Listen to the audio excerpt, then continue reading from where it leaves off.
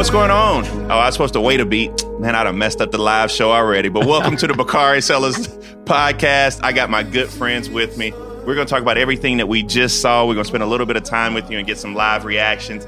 Shout out to my brother from another mother, Andrew Gillum. No, we are not the same person. Now, we got the same. Wait till the Daily Caller writes about this. You got a little height on me. A little height on me, bro. A little bit. And my sister, our sister. Someone, exactly, a maven in the industry, none other than Angela Rye. What's going on, Angela? How are you doing tonight? I'm good. Do you know what I'm doing right now? Is that earmuffs? No. These are earphones because you guys have them on, so I feel like I need to be included. I got the mic, but I don't know. I didn't get the earphone memo, so I just figured out. Well, we look like podcasters. That's what we look like. Well, I'll just say we need after tonight. We need some laughter in this space. So I appreciate the make-believe earphones. Oh my goodness.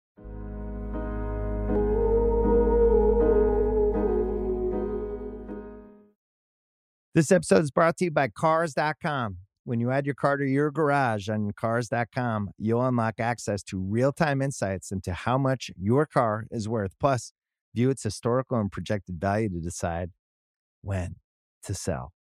So when the time is right, you can secure an instant offer from a local dealership or sell it yourself on Cars.com. Start tracking your car's value with your garage on Cars.com. So I got my first question to kind of guide the debate is, what the fuck did we just watch? I want to start with you, Angela. I have no idea. All I know is I've been on a cleanse and a detox, and my spirit is troubled.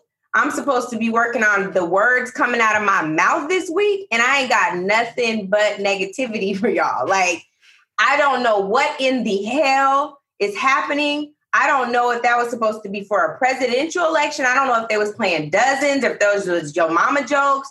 Like, I'm tired of being punked by Ashton. Like, this game is over. I'm done. I don't like any of it. Nobody showed up well on that stage. It is above me now. Like, I don't know what that was. Andrew, you have stood on a stage. You've had legendary moments, which I'll talk about later, with a Trump idol or mini Trump or whatever you wanted to call him. Trump. Oh, excuse me, the governor of Florida, unfortunately. No, mini Trump.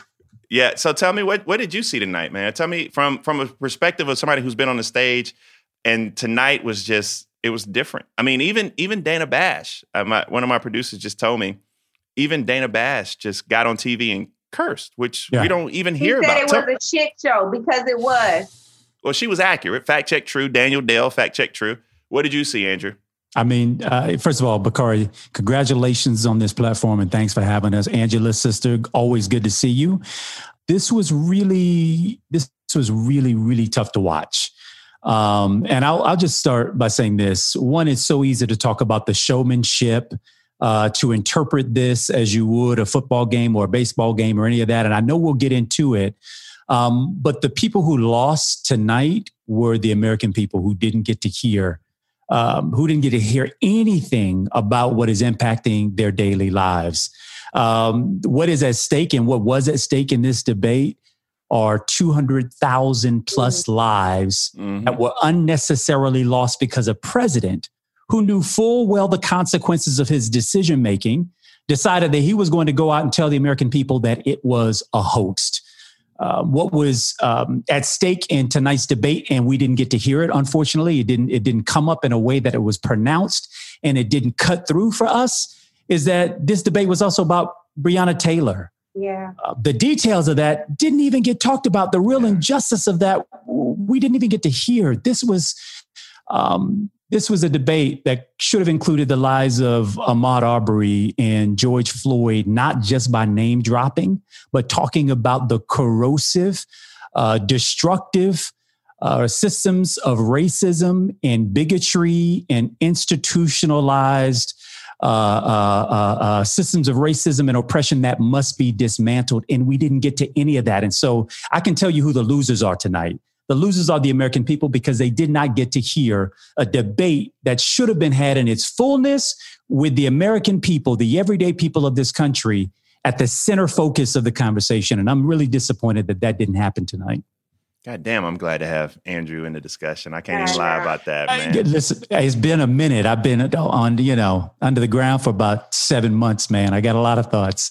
Well, I'm glad you're here with us tonight, because that was profound. I was going to go through the topics kind of in order, but Andrew just he talked about this. I thought that it was asinine. I thought it was ignorant. I actually misstated earlier today on CNN that race and violence as a topic was chosen by the Presidential Commission. I was wrong. It was actually chosen by the debate moderator.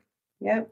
I just think when you put those two things together, you're missing out on so much. And now the next debate, we put the onus on our sister, somebody we all love and adore, somebody we talk to go out there and reframe it and kind of clean it up and put it together in a way that people can talk about it. I mean, I'm not sure that Joe Biden won the debate. However, one of the things I am sure about is that anyone watching this debate saw that Donald Trump is a petulant child. Yeah. If there was anybody who was undecided, they saw that. My theory, and I want to come to you, Angela. My theory before this, when I talked to Andrew, is that if Donald Trump would have just kind of shut up, if he would have just been quiet and not interrupted, maybe people would have been able to see a clearer discernment between the two candidates. But this is what we got. We got a car crash. Did anybody learn anything from this? And talk about that race and violence topic, Angela. I mean, I go deep into that. Yeah, I think a number of things. The first thing that I think is important is debate prep. And I want to get to the topics, but Andrew, you know how I feel about this. I know, you were in mine. And I want to just for a moment talk about how important it is to ensure that people see leadership on a debate stage. You cannot allow yourself to be baited. This president is literally, you all remember Gremlins? Mm-hmm. He is literally fed by the reactions that you give him. Much like Ron DeSantis, Andrew, on your debate stage, much like, the things that they were doing, like with Matt Gaetz calling you Andrew Gillum. It's the same thing. Like they're trying to find your sensitive spots so they can make you react. The most unfortunate thing for Joe Biden, and I don't know why it wasn't advised, he wasn't advised in his debate prep, do not bring up your children, because you're not going to want to get in the mud with him on his kids. And there's a lot of real estate there, no pun intended, on Donald Trump's kids and, ethics and all of that. But you bring up Beau Biden, which is a very sensitive topic for Joe Biden. He can't handle what comes on the other side of that. And you saw a legitimately painful moment for him. I think the other thing that is important is shame on Chris Wallace, who was not an effective moderator, who laughed and chuckled in moments where shit is not funny, right? He did not hold court at all, and he was not a protector of this opportunity to ensure people heard facts or even, a credible debate, which is really impossible with Donald Trump.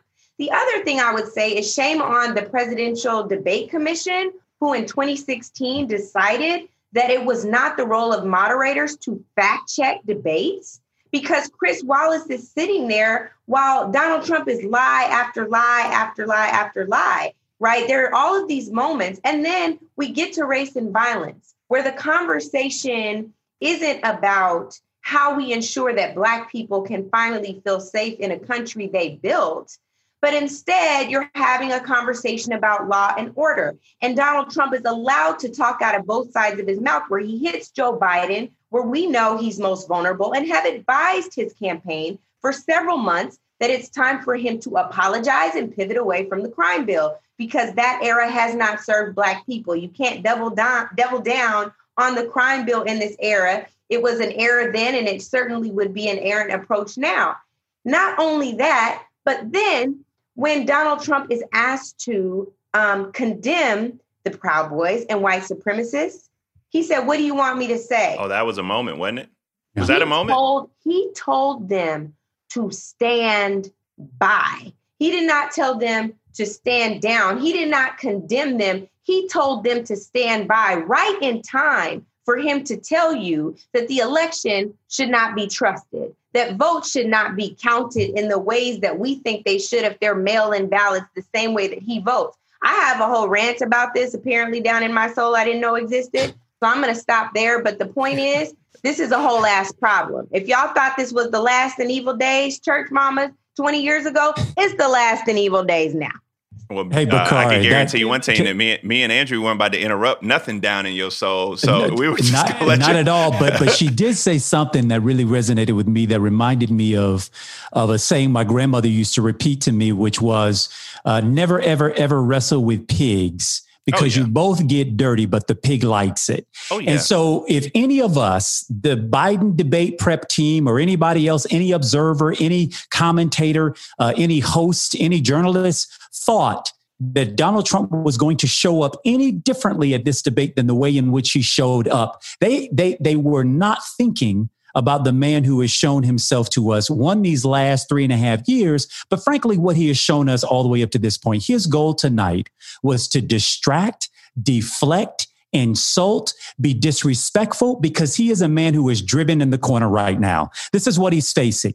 If Donald Trump loses the presidency this cycle, this November 3rd, he is facing likely criminal prosecution at the hands of the New York State Attorney General, Tish James.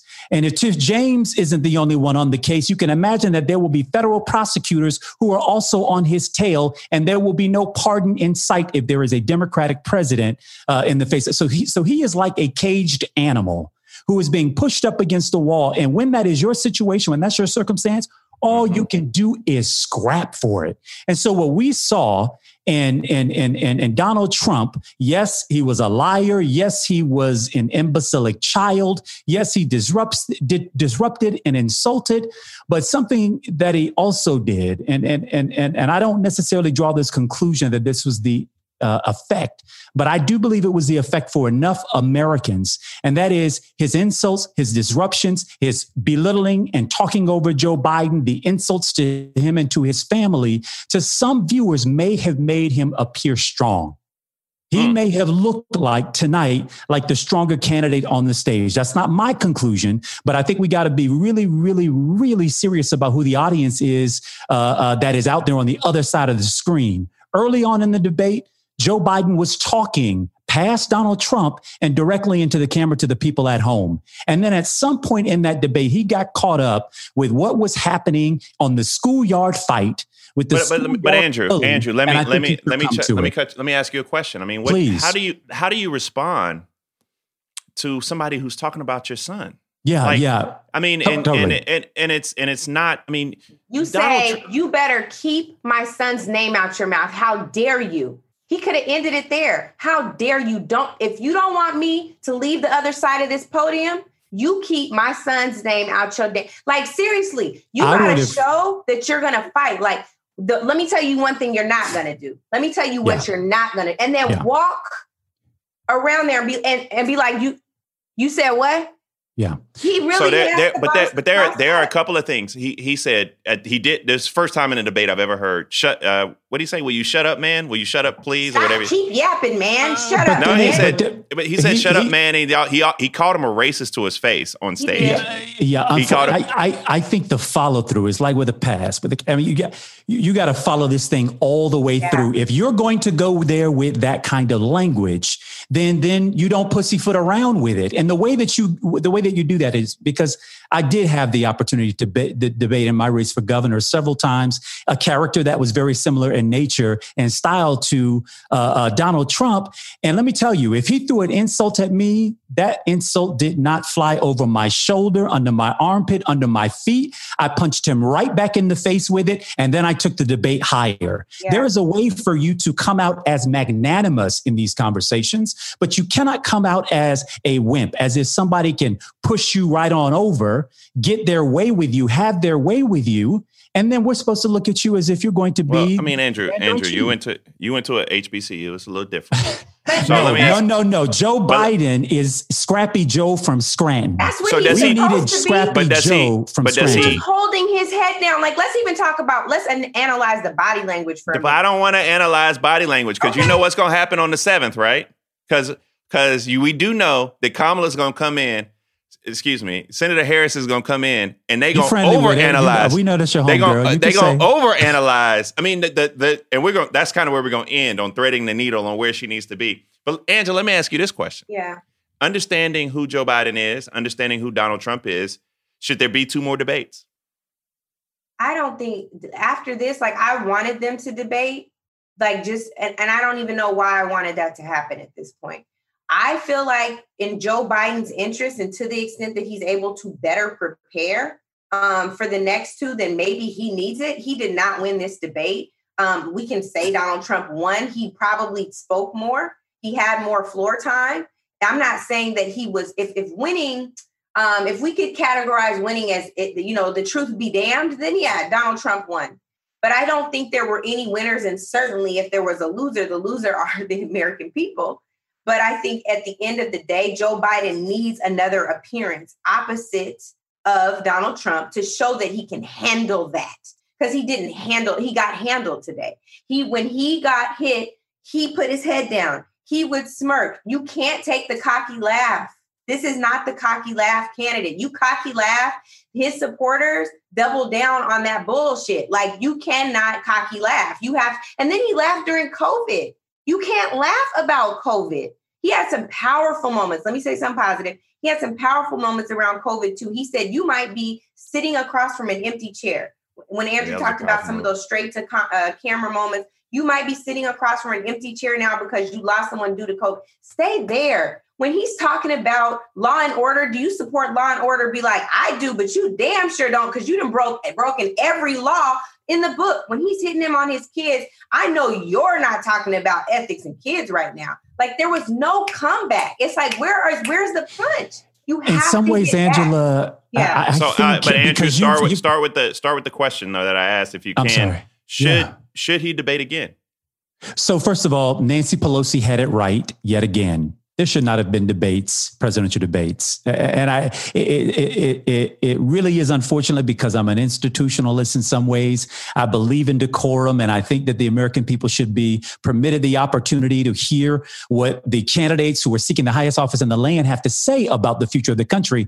But that was never, ever, ever, ever going to happen with Donald Trump on that stage. We saw it when he debated Hillary Clinton, and this man has only doubled down in it ever since. I don't think we should have had debates to begin with. But as Angela has said, and I will agree with this point, now that we've come on the stage, Joe Biden needs another opportunity on the stage to show us, to show the American people what he is worth. What I want to see next from Joe Biden, Angela, you referenced a quote that I thought was powerful. I also thought it was great when he said, it is what it is because you are who you are. When he talked about COVID, basically laying the blame right back at the feet of Donald Trump. But what we need to see from Joe Biden the next time he hits that stage is I want to see righteous indignation.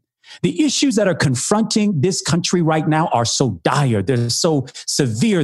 They're so intense. You got mothers and fathers who don't know whether or not they can keep food on the table, a roof over their heads, clothes on their kids' backs. You got folks who are terrified that this next Supreme Court appointee is going to dismantle Obamacare and leave them with no care at all. These are serious matters. These are serious times for serious people. And we had a jokester of a president up there.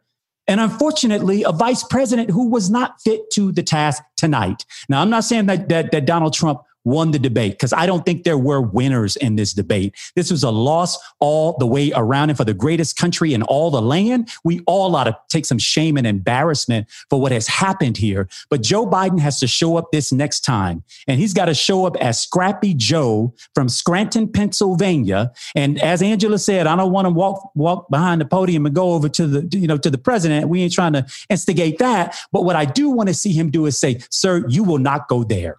You will not touch my family, just as I will not touch your family. Your family is off limits, just as my family is off limits. But let me talk about you and the scamming you've been doing ever since you became president of the United States. Your tax returns, the fact that your secretary, your construction workers, your firefighters, your police officers all are paying more into the system than you are paying. The Black Lives Matter protesters who are out there disrupting, trying to bring to our consciousness the fact that our lives ought to matter, they're out there paying into a country that they have serious criticisms for, not because they hate America, but because they believe in the promise of America and they believe that we ought to live up to that promise, yet they're pouring into the country. What is the president doing?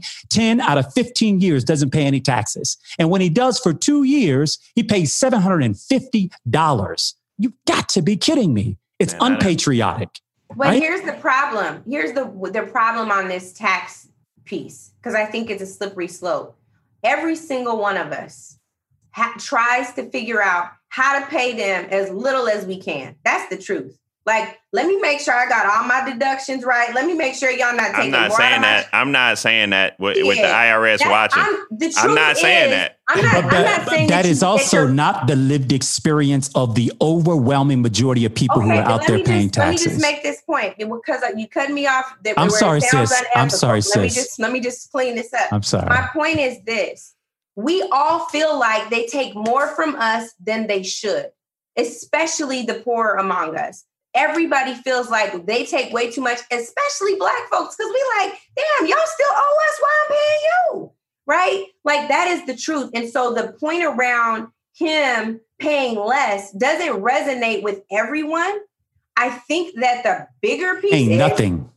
I agree, but I think the bigger part is, why did it take all of this? Why did it take an investigatory report for you to be transparent about this point? And really, Donald Trump, because you got to get back under his skin. It's not just about you paying $750. It's that your name should be destitute, Donald, because you ain't worth a damn. Your integrity your integrity ain't worth a damn. And you bankrupt, bitch. Like, that's where he needs to go. He may not be able to say bitch, but my point is. He can't say bitch. He might not be, but maybe he should. But my point is, he could say, Donald better have my money. I've been singing that all day. He could say, I don't know how you ever got on a billionaire's list because you broke, bro. And that's where he keeps going. So every time Donald Trump comes at him, it's like, are you still talking, brokey? Like, he needs to hit him back there to make sure that he can finish his point. Otherwise, it's going to be a Donald Trump dominated debate. I have to assume that the people around him must have said, sir, you have to be the adult in the room tonight. Yeah, and unfortunately, you cannot have an orangutan on one side of the stage creating all the ruckus, because where does the attention go? To the orangutan on the other side of the stage. And I'm not saying that Joe has to be that, but he has to pop him in the lip and then bring the rest of us back to our consciousness. I think he failed to do that. This reminds me of what Cleve Sellers once told me. You never argue with a fool because people watching can't tell the difference. But here's the thing. They agreed to argue with the fool when they consented to the debate. The debates, which was why so here you are. No. But here's the thing. There's nothing happening in COVID. This is the only electoral, political action, campaign action we're getting. He actually has to engage now, especially because he did not win this debate. And the bottom line is, Joe Biden has some preparation to do. They're preparing Joe Biden like he's debating Mitt Romney. 2012 is gone. 2016 is gone. You are debating. My question, because I agree with your point. I hear where you're going. But what if this is? You didn't let me finish, Donald Trump. But I was going to say, what if this is what you get? This is all you can get out this turnip. But then what I'm saying is he needs to go back and try to recreate a moment that actually works for him, because he looked like he was a wounded dog by the end of that. And I'm saying you cannot debate. You can't have a presidential debate with this 2020 demagogue. This is someone who is trying to use his platform to delegitimize the election process and delegitimize and further destroy democracy. If Joe Biden wants to save democracy, he has to tell the American people the truth, not just what they want to hear. And he has to, I agree with Andrew, slap this dude and maybe go over and actually slap this dude. Like, it really, I think that's not what I said. Well, I'm not saying, I didn't say, I said, well, actually really goes, I feel like I would go hard for Joe Biden if because Joe, you said slap him in the lip. I'm saying literally slap him in the lip. So let me ask you this, because I wanted to, as I was thinking this show through, which is gone about. Sorry, you know us. Come on, baby. It has gone about like the debate. I wanted to go through each one of the topics, but Joe Biden wants to make this an election about things like healthcare and Roe v. Wade. And, Democrats won on healthcare in 2018. Is that completely thrown out the window? Listen, I don't know how many days. I'm a lawyer. I don't do math well. I guess we got like 30 some odd days left, right? So I don't know. I mean, do you go four corners? I know Joe is actually going on a train tomorrow. They're sending Kamala out a little bit more. What is the strategy for the next 30 some odd days? You got two more debates, and then we're going to wrap it up kind of talking about the future. But what is the strategy? Both of you all know political strategy. Andrew, you've been at the highest levels. What is the strategy of what happens next? Because you got to lead. Man, you can't blow it now. No, I mean, and they're going to have to create as many opportunities as they can with the candidate, with the vice presidential candidate, to really talk to people at the level where they are. I will tell you, an effective moment that I thought Donald Trump had is when he talked about the fact that he bought football back. Do you know how many households probably celebrated, that reality? I'm going to raise my hand real quick. I mean, what should have been said on the other side of that is that without any regard for human life, evidenced by the fact that over 200,000 people are dead today, thanks to your bad judgment, thanks to your failed leadership. Now you are trying to send the rest of us into a tailspin and, quite frankly, put more of our lives at risk. These folks are going to have to break these issues down and put the cookies on the bottom shelf. Joe Biden came prepared to talk public policy, and Donald Trump came for the theatrics. And he also found moments there where he was able to put the cookies on the bottom shelf and that people could reach in. The reason why I got frustrated on the tax argument, and I understand what you had to say about that, Angela, but this is the crux of it. And that is, our tax dollars go to promote the general welfare and the common defense. It goes toward education, the welfare programs that exist, the housing programs that exist, the small business administration that exists in this country that puts more Black people, used to anyway, in the position to small business ownership than almost any program out there. My goddamn, mortgage is owned by the federal government, and it's one of its subsidiaries. It is a huge instrument that could be used for good. And what we didn't hear was the imagination. We didn't hear that expressed in a way that people could see themselves in the picture that was being painted. We failed on that account. And I'm sorry to say this, but if we don't do better to help everyday Americans see how it is that they fit into this picture, God help us come November 3rd. Did y'all hear this man say Pocahontas on stage? Pocahontas. He's a racist. I mean, he said crooked Hillary. All right, let me ask you. China virus. I mean, all of it.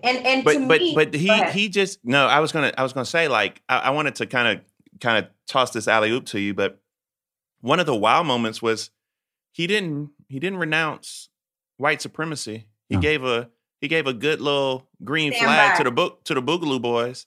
And then he didn't even talk about passing power or the peaceful transition of power. I wanted to get it right. Angela, talk to me about, I know this is deep. I know this is, in the words of the great American poet, Country Wayne, this is sizzling in your spirit. Tell me what you think about that. I feel like I talked about this at the top and you need to rewind it, but I need to say these things about the political strategy piece. Katie had my own show. No, because I'm like, I talked about this, but you probably just weren't listening. Here's the thing that I think really stands out to me. Donald Trump loves to talk about how he's the best president for Black people since Abraham Lincoln, right?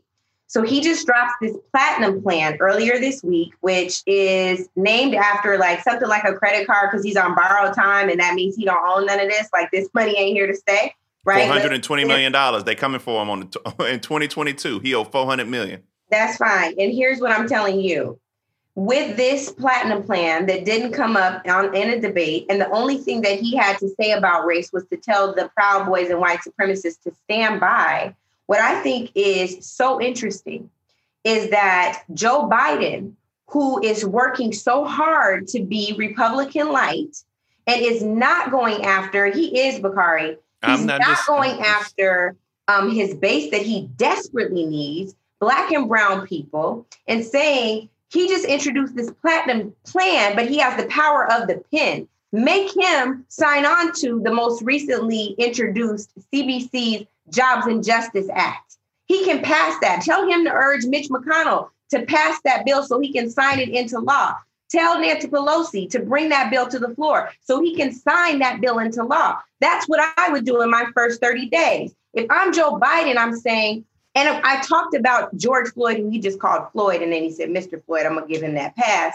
But when he talked about George Floyd, he didn't say, and my running mate ran point on justice in policing, because Joe Biden is still trying to tiptoe around justice in policing, holding out hope in some ways that he's going to get these police unions. That is not fair to us. That undermines the work of the 21st Century Council on Policing, which should have an evolution just like the crime bill should. We need Joe Biden to wholly embrace our communities in ways that undergirds us, protects us, and keeps us safe, the same way that we kept his ass safe in the primary and starting in South Carolina. So for a community that brought your campaign back to life, Lazarus, I'm going to need you to speak life and breathe life back into our communities and keep us safe. Do not back away from Black communities. Do not tiptoe around that. We need you to say that you support comprehensive immigration reform, that you will have a pathway for dreamers. We need you to say all of the things that you have in your fluffy Lift Every Voice plan, and just do a little more. Say that you support the Black agenda put on by Black Futures Lab and Black to the Future, which is Alicia Garza's organization. Say that you support and you stand shoulder to shoulder with Black Lives Matter, and you're not going to treat them as a boogeyman in the face of a white supremacist. You don't put your head down. You double down on what is the right thing to do. If you want history to be kind to you, Joe Biden, you cannot back away from the very people who carried you over the finish line, literally. That's the only way you're going to get them to carry you across November 3rd. Angela, your points are very well taken. And I would suggest, just having debated at this stage as well, where your opponents attempt to set traps that put you in a box to alienate yourself from key constituencies. Donald Trump did that a couple of times tonight. Because he can talk out of both sides of his mouth. He sure can, and nobody holds him responsible for that. But this is what my recommendation would be for Joe Biden going into the next debate would be: find home plate and stick to it. It seems to me Donald Trump found home plate for himself. He didn't go off chasing every single, well, there weren't many droplets out there for him to go and chase, to be quite honest with you. He kind of set the stage to divert Joe Biden off of his path at every single turn. You want to talk to me about what you've done for African Americans? If I were Joe Biden, I would have went back to the moment when he started this campaign for president and talked about Charlottesville. You want to talk about law and order? This is your America. You're president of the United States, and we've got more racial tension, more racial uproar, law enforcement individuals who feel unsafe on the job, and people in our communities who feel unsafe in their homes because they're not safe. This is Donald Trump's America. Why didn't I hear that tonight, that you're not going to lay those burdens at my feet because I'm not president? I did hear him say, I'm no longer elected official and therefore I can't speak to that. No, sir. We're asking you to walk into the position that you're asking us to put you in. That's right. And in that element, you then go back to this man's record. He's got a vast record of offenses. Anything that he could take credit for, there's enough in the history to then counteract that credit and put the blame at the feet of Donald Trump. And that we failed on that front tonight across a number of issues where we should have been able to lay the blame solidly at the foot of Donald Trump. But Donald Trump framed the argument, framed the question largely due to talking over people and silencing the debate moderator and all that stuff. And that was a tactic. It was a tactic because he knew that Joe Biden would demonstrate the kind of decorum that you would expect if he were debating a Mitt Romney. But we're not debating a Mitt Romney. You cannot bring a spoon to this machine gun fight. And unfortunately, we haven't learned that lesson. That's the thing, Andrew, to the point, and you hit this so well. I will never forget the moment in your campaign where you went and sat in on the governor's office, given what was going on with racial violence, with police brutality in Florida. Yeah. And that was I remember people saying, his campaign's over. Totally. You did the right thing. And what I'm saying is, just like you're talking about Joe Biden finding home plate, I'm saying he has to have a moral compass that says, when Donald Trump is saying, well, it was more divided under Barack Obama. No, sir. You tried to other him. You tried to make him not from here. You didn't start your campaign in racism. You began your life in racism. Your daddy was a racist. You came for the first Black president. Your daddy was at KKK rallies. No wonder you telling Proud Boys to stand by. Yeah. Like, be very clear about that and then say, I'm not going to alienate the person who put me on his ticket. I was proud to be second in command to the first Black president of the United States. Those are the things where I'm saying Joe Biden has to be okay with embracing Blackness, not saying as he did in the primary that he's of the Black community, because that's not true, but he can definitely say, I've always worked shoulder to shoulder with Black people. I've always supported Black efforts. I've also had some moments where I messed up, where I fell short, and I intend to make it up to the Black community and brown communities and indigenous communities by doing X, Y, Z. That's not clear yet.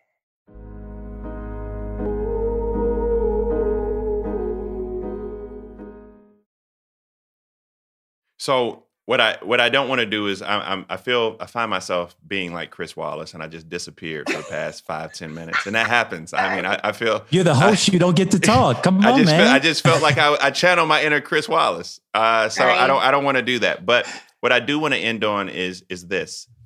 You talked about there something stuck out to me about Andrew's comments that were so true, and I'm not sure we heard these words come out of Joe Biden's mouth tonight. That this is Donald Trump's America.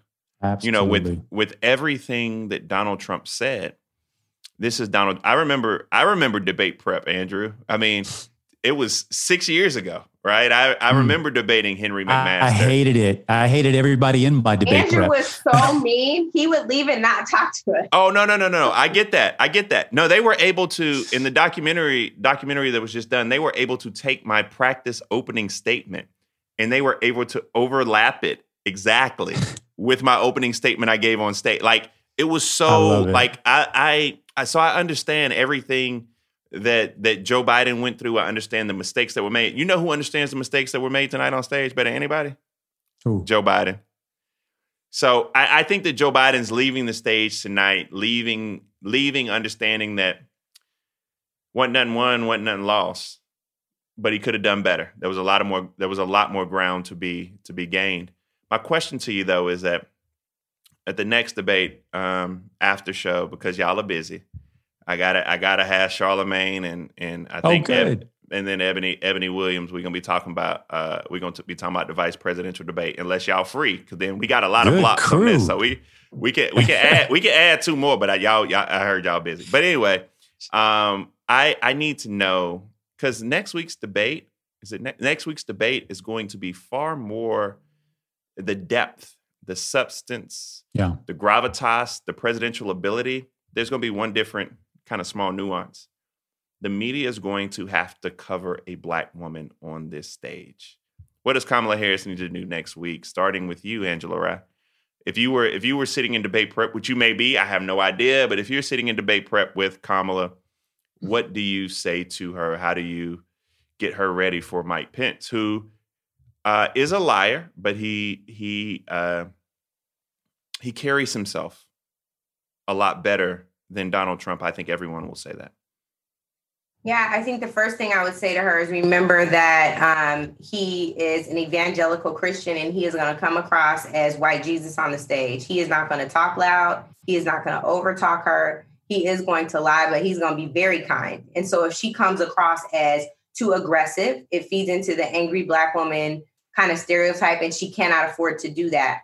Kamala also has something she does in her posturing when she's readying to swing a punch. She does this like shoulder thing.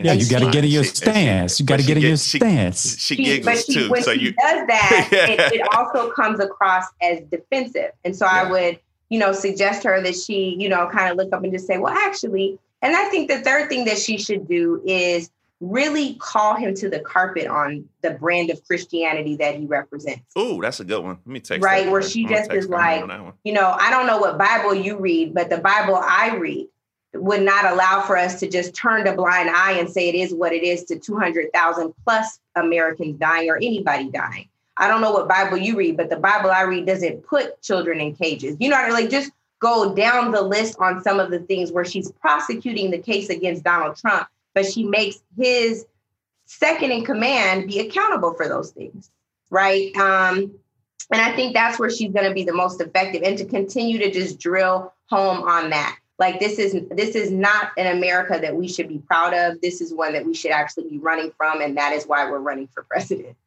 Andrew, what do you think? I mean, you know Kamala, and I, trust me, after tonight's show, if I forgot, I'm gonna be like, make sure KDH, make sure you talk to Andrew before you walk on that stage. No, she is well skilled and well trained. I would just pick up, and I agree with everything that Angela has said. What I would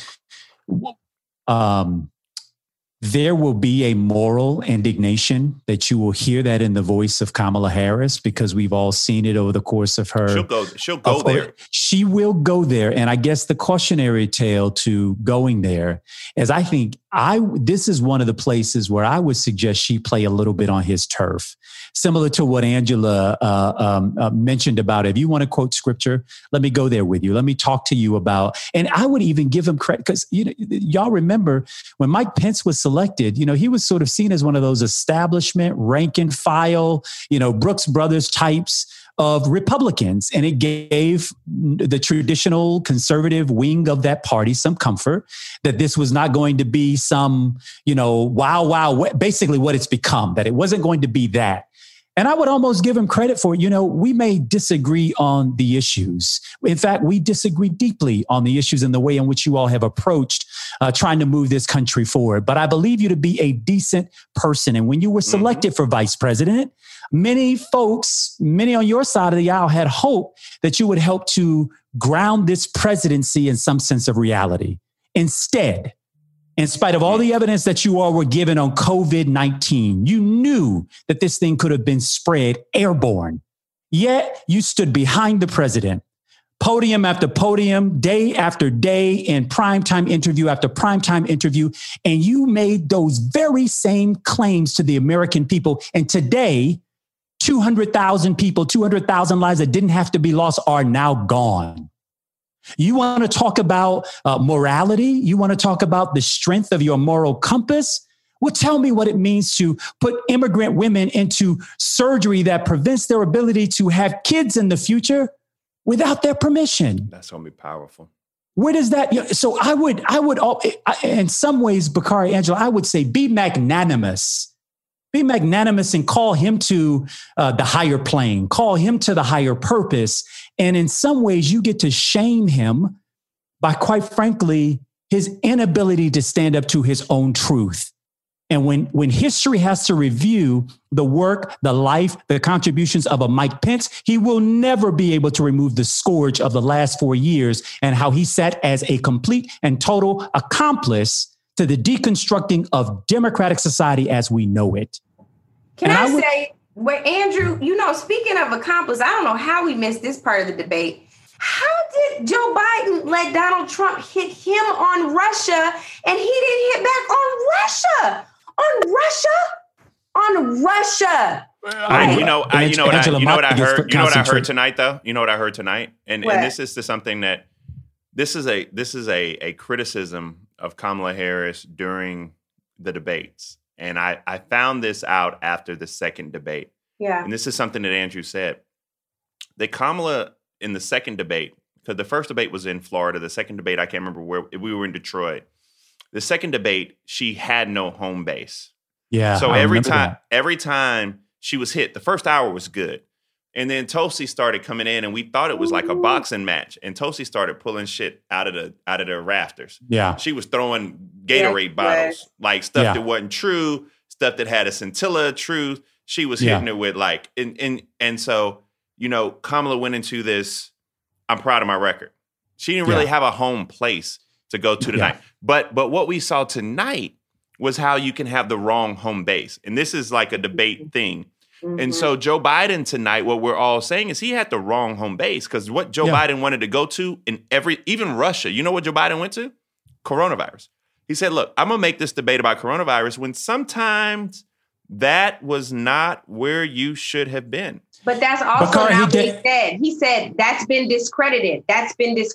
He played on Trump's turf in that response. He played on his. And the other place that was, I thought, the most profound missed opportunity coming off of the bombshell New York Times report on the Texas. And Angela, I know you feel a different type of way about it, but to take what was a hand-delivered attack on what I would consider anti-American behavior by the president of the United States. Anti-American because you are the leader of the free world, but you don't put shit in the pot. Yeah. You don't put any money to defend our troops, to help our veterans, to help our elderly, our seniors, our kids who are trying to matriculate through the K-12 system in this country. You don't put anything. You are a taker. You're a taker. And where did we go on that debate tonight? Where we went from that tax question was going to the structural problems that exist in the tax code that allow the wealthy instead of the very. But let me also mention this real quick. Hold on, Bakari, because I'm gonna forget this. Go ahead. So stop screaming at me. I can't be like Chris. Chris be wanting to say that shit all the time. Stop screaming at me. My bad. So my point was that you have this moment where we're talking about taxes, but we also need to talk about how all of his businesses in the country are losing money. So you're doing the same thing now. Our economy is hemorrhaging money. Andrew, I don't disagree with the tax piece. I was just telling you there are some people who will look at it as, well, he's figured out a way to get over. But I hear if they would have framed it the way you framed it, I absolutely agree with that. And on top of that, you want to do to America the same thing that you've done to your business. All your businesses. I know that's a layup. 400 Donald Trump, for the record, for everybody watching, we have thousands of people watching us on Twitter. We have thousands of people watching us on YouTube and Facebook. For the record, Donald Trump has $400 million that's coming to roost in 2022. Period. We don't even know who that money's owed to. But what I did want to do before we wrap up, because I want everybody. Wait, Bakari, wait. But I'm not but no, let me just say this real quick. It's like decently breaking news. And then y'all can talk. And then I was supposed to end the show 15 minutes ago, but we're still here. So, but let me just say this. The top 10 posts, just so you know what you're up against. The top 10 posts tonight on Facebook are Donald J. Trump with the period behind the J, Donald J. Trump without a period, U.S. Patriots for Donald Trump, BuzzFeed is number 4, Breitbart is number 5, Team Trump is number 6, Donald J. Trump again is number 7, Antenna TV, I've never heard about, is number 8. NPR is number 9. And the Babylon Bee is number 10. Go so NPR, on Facebook, though. I know that was, I'm happy that we have one organization fighting. So on Facebook tonight, the overwhelming majority of the people who are out there chatting and talking about the debate are Donald Trump fans. I want your closing remarks. I'll start with you, Angela. We'll wrap up with you, Andrew. And then I will say something because this is my show. Yes, it is.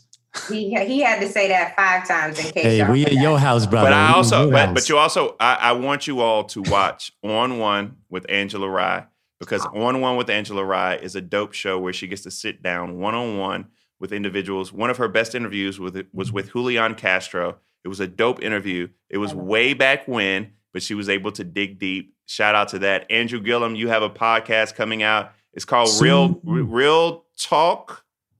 Did I get it right? Real Talk with Andrew Gillum, October 14th. He don't know what day it's coming out. He gonna look over to the left and ask. He don't even know. He's guessing. I can tell you this much: you will not want to miss it. And guess what? You can listen to all 3 of us: Bakari, me, Andrew. Angela. No, I want to wrap up because you guys are amazing people, brilliant minds. Angela, please give us your final thoughts on tonight's debate. Next week's debate, whatever you want to do, and then Andrew will wrap up on you.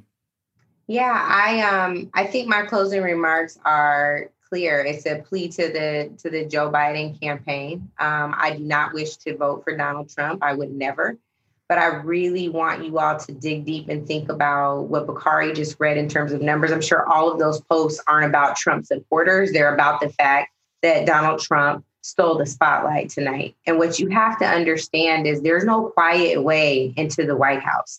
This is a noisy race. You are in a war. And so it's time to get up and put your war clothes on.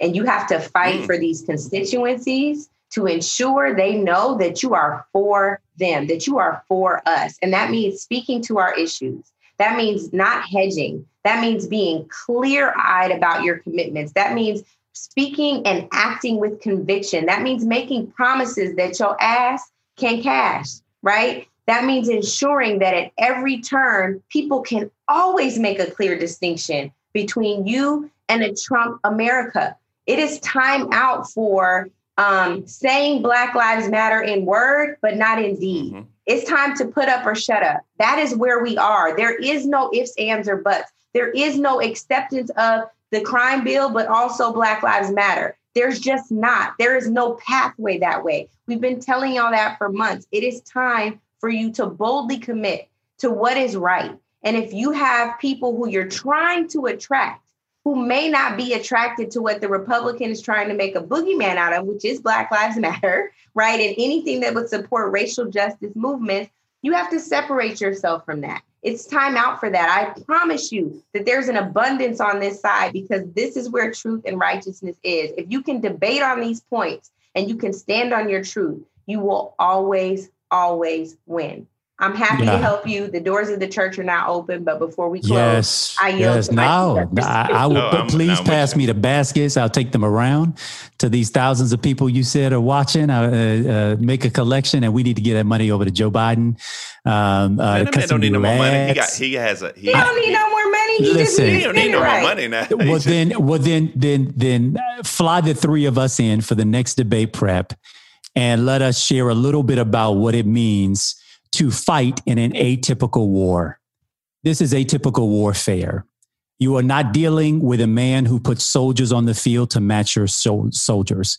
You're dealing with a man who is willing to detonate chemical weapons that not only take out military officials and participants, it takes out civilians.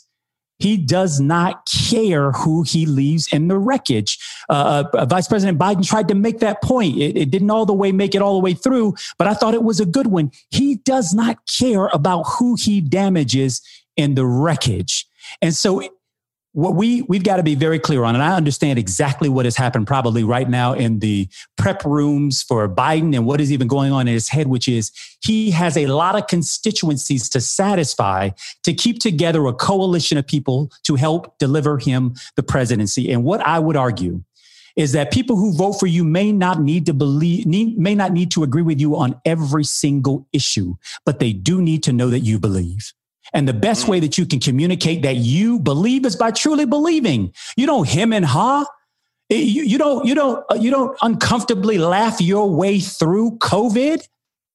You go to the heart of the matter and you make it plain. You put the cookies on the bottom shelf so that everybody can reach in and get some. You make it clear to people how it is that their lives are made far worse off by the decisions of this president. You want an economy to come back? Then let's bring down the COVID rate.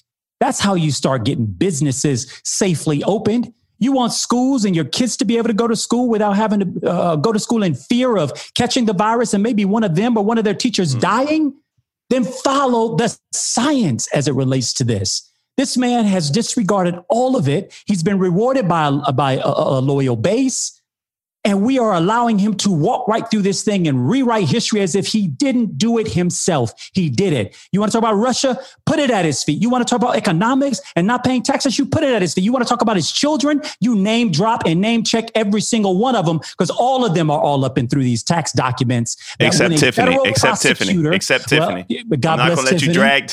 Listen, hands up for Tiffany, but all these other kids are all through those documents. And I would suggest that if you pull back the layers, there may be even something criminal there. But I don't want to go down that road. I'm simply saying your North Star, your compass, how you take this thing higher has to be based in something much more principled, much more personal, much more compelling than the public policy prescripts that were given to you tonight to rattle off every time you were asked a legitimate question.